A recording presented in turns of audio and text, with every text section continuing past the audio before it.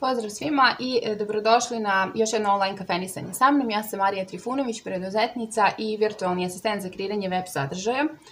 Očajno sam podesila i kamericu na ovom telefonu i verovatno će oči da mi šetaju tamo vama, ali nemam pojma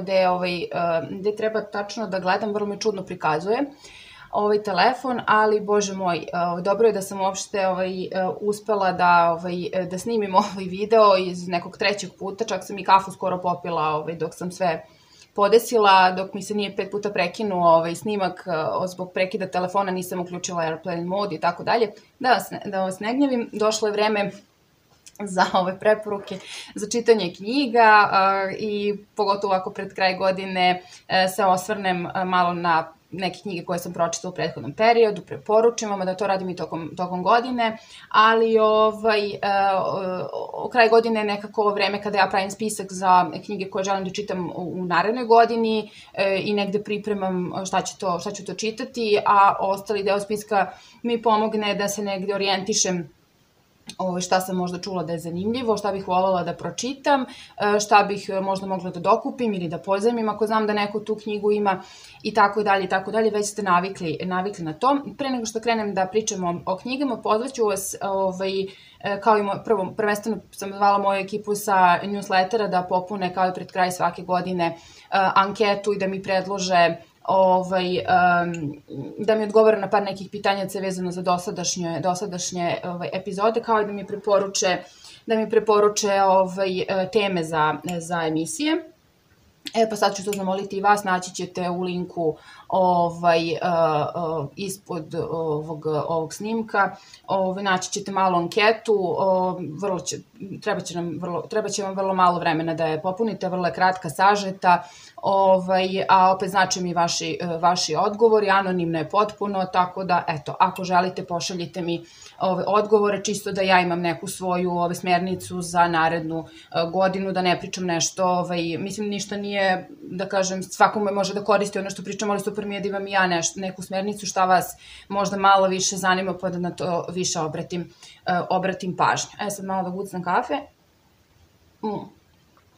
Pa da krenemo. Ne znam koliko će trajati video, vjerojatno neće nešto dugo, ali ajde da ispričam sve što sam planirala, malo pravim pauze u snimanju jer nisam nešto preterano raspoložena mnogo za snimanje,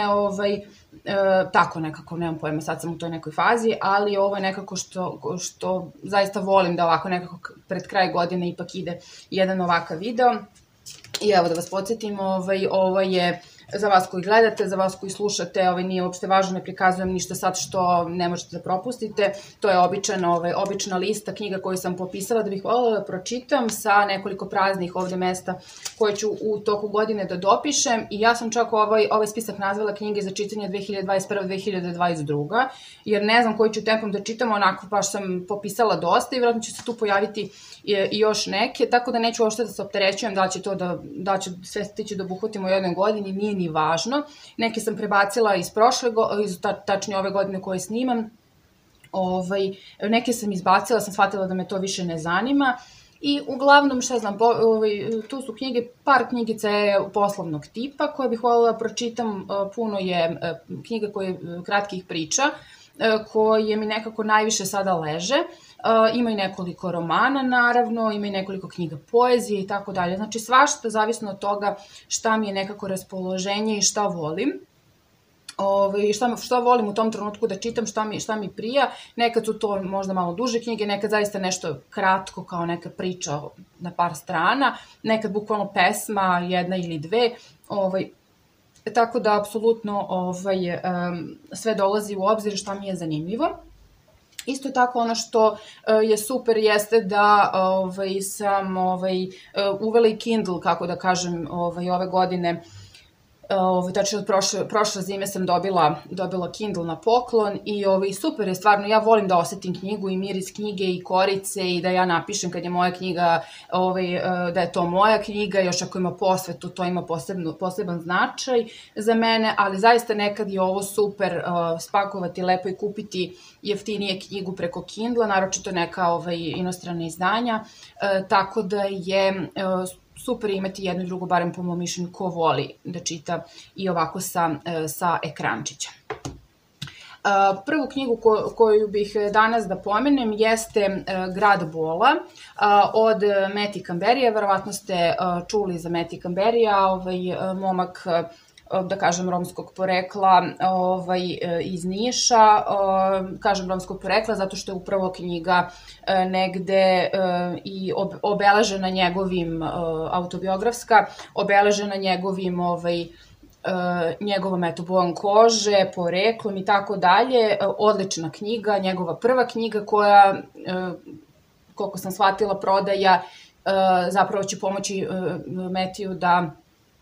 može da ode na studije i da završi fakultet, nisam sigurna šta, mislim da su neke društvene nauke, u svakom slučaju šta god je, uopšte nije važno, dečko želi da se školuje i odličan razlog da prvo kupite knjigu, drugo, zaista je knjiga dobra. Jako je zanimljiva, to je dečak koji je odrastao u porodici, da kažem, vrlo siromašnoj, kasnije završio u hraniteljskim porodicama, zatim u domu i mi vrlo često, barem mi koji nemamo ovakav život, vrlo retko možemo zapravo da čujemo nešto iz ugla tih ljudi, kako oni gledaju to, pritom vrlo, vrlo lepo napisano i svaka čast Meti, evo imam i posvetu i izuzetno mi je draga ova knjiga, stvarno svaka čast. Pogotovo što mu je prva knjiga, pogotovo što je on dečko koji mislim da svoje 10. i 12. godine nije ni znao baš da čita i tako dalje, mislim, apsolutno za pohvalu. Druga knjiga koju sada čitaju nakon mene, pa zato stoji ovaj bookmarker, jeste knjiga Medvedi na putu, Bojana Lekovića. To su intimne priče iz preduzetničkog života, odnosno primeri preduzetništva na kompaniji Kupujem prodajem. Verujem da svi znate tu firmu i oglasnik zapravo koji je najpoznatiji, verovatno i regionalno, i izuzetno se dobro kotira i šire, kod nas pogotovo. I knjiga je fantastična. Mislim, moram stvarno da kažem da je fantastična. Prvo, što generalno retko mi nalazimo poslovne, biznis, preduzetničke, iskrene priče naših preduzetnika koji nekako nemaju šta, kao što sam već u jednom videu pomenula, nemaju baš šta da kriju i ovo je zaista vrlo iskreno, ogoljeno, nekad i surovo objašnjeno kako neke stvari funkcionišu i kako jedna preduzetnička priča koja onako je delovala kao da će to ovde uopšte da uspe sa svim nekim peripetijama, potpuno nerazvijenim tržištem, u to vreme i kad su oni kretali i dan danas imate ljude koji nekako internet poslovanje shvataju kao nešto neobično, koji nikada ne bi nešto kupili preko interneta jer u to ne veruju, ne da Bože plate nešto karticom. I tako dalje, mislim, potpuno jedna neverovatna, ne mogu ni da zamislim ko šta su prošle, ali evo upoznala sam se sa mnogo čime kroz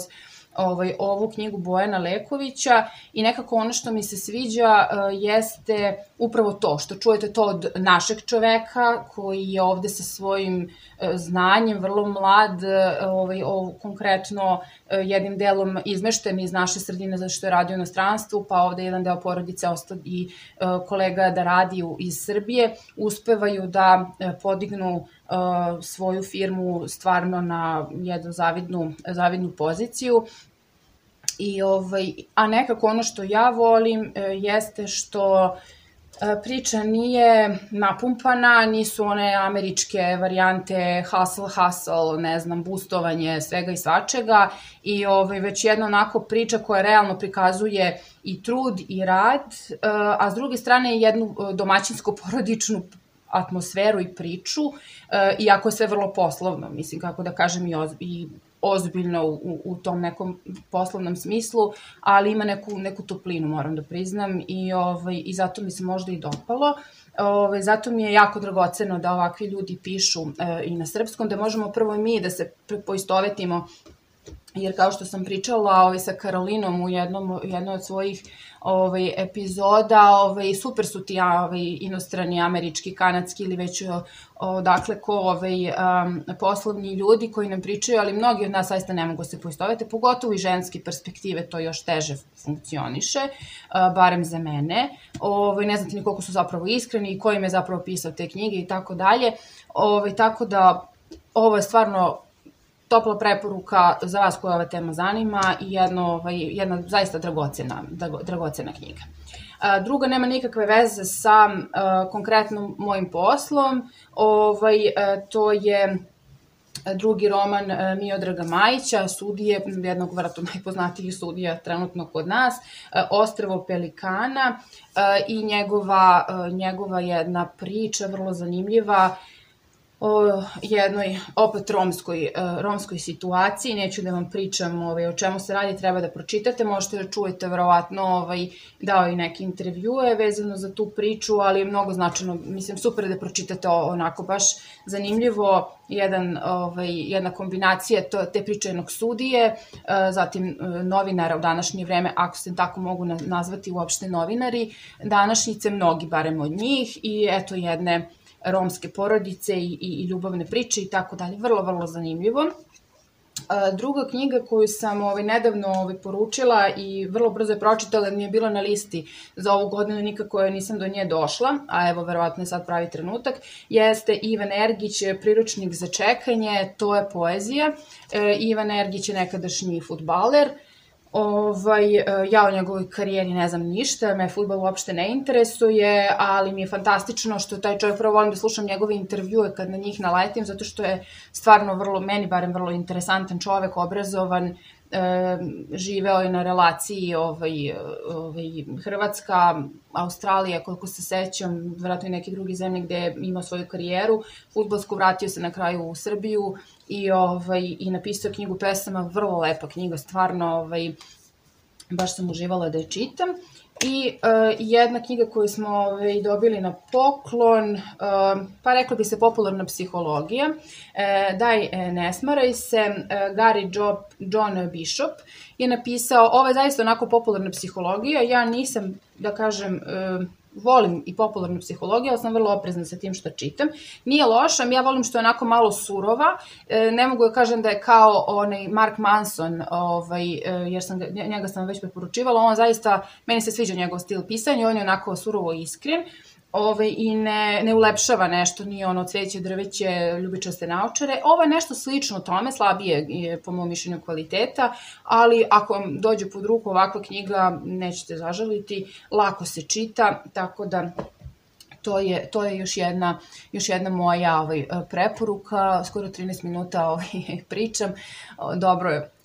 mislila sam da ću i duže da pričam, tako da eto, sad čitam još neke knjige koje su mi preostale za decembar, kažem vam, poručila sam za narednu godinu neke knjige, imam već ovde kod sebe i eto, radujem se da čitam i tako nešto, interesuje me sve više neka istorijska literatura, tako da vjerojatno će neke knjigice još biti dokupljene iz te oblasti, tako da, eto, to su trenutno bare moje interesovanje, pišite mi šta vas trenutno interesuje, šta vi čitate, šta su vaše preporuke i eto, napravite taj spisak knjiga nekako da i vi imate neki okvir u glavi šta bi bilo lepo da pročitate, naravno menjajte to, dopisujte nove knjige, ali eto, čitajte, to je prava stvar. Hvala što ste odgledali i odslušali još jednu epizodu online kafenisanja, posetite moj sajt www.marija.b, posetite moje društvene mreže, možemo tu da se zapratimo, prijavite se na newsletter i podržite ceo ovaj projekat i sve ovo što radim preko online kafenisanja,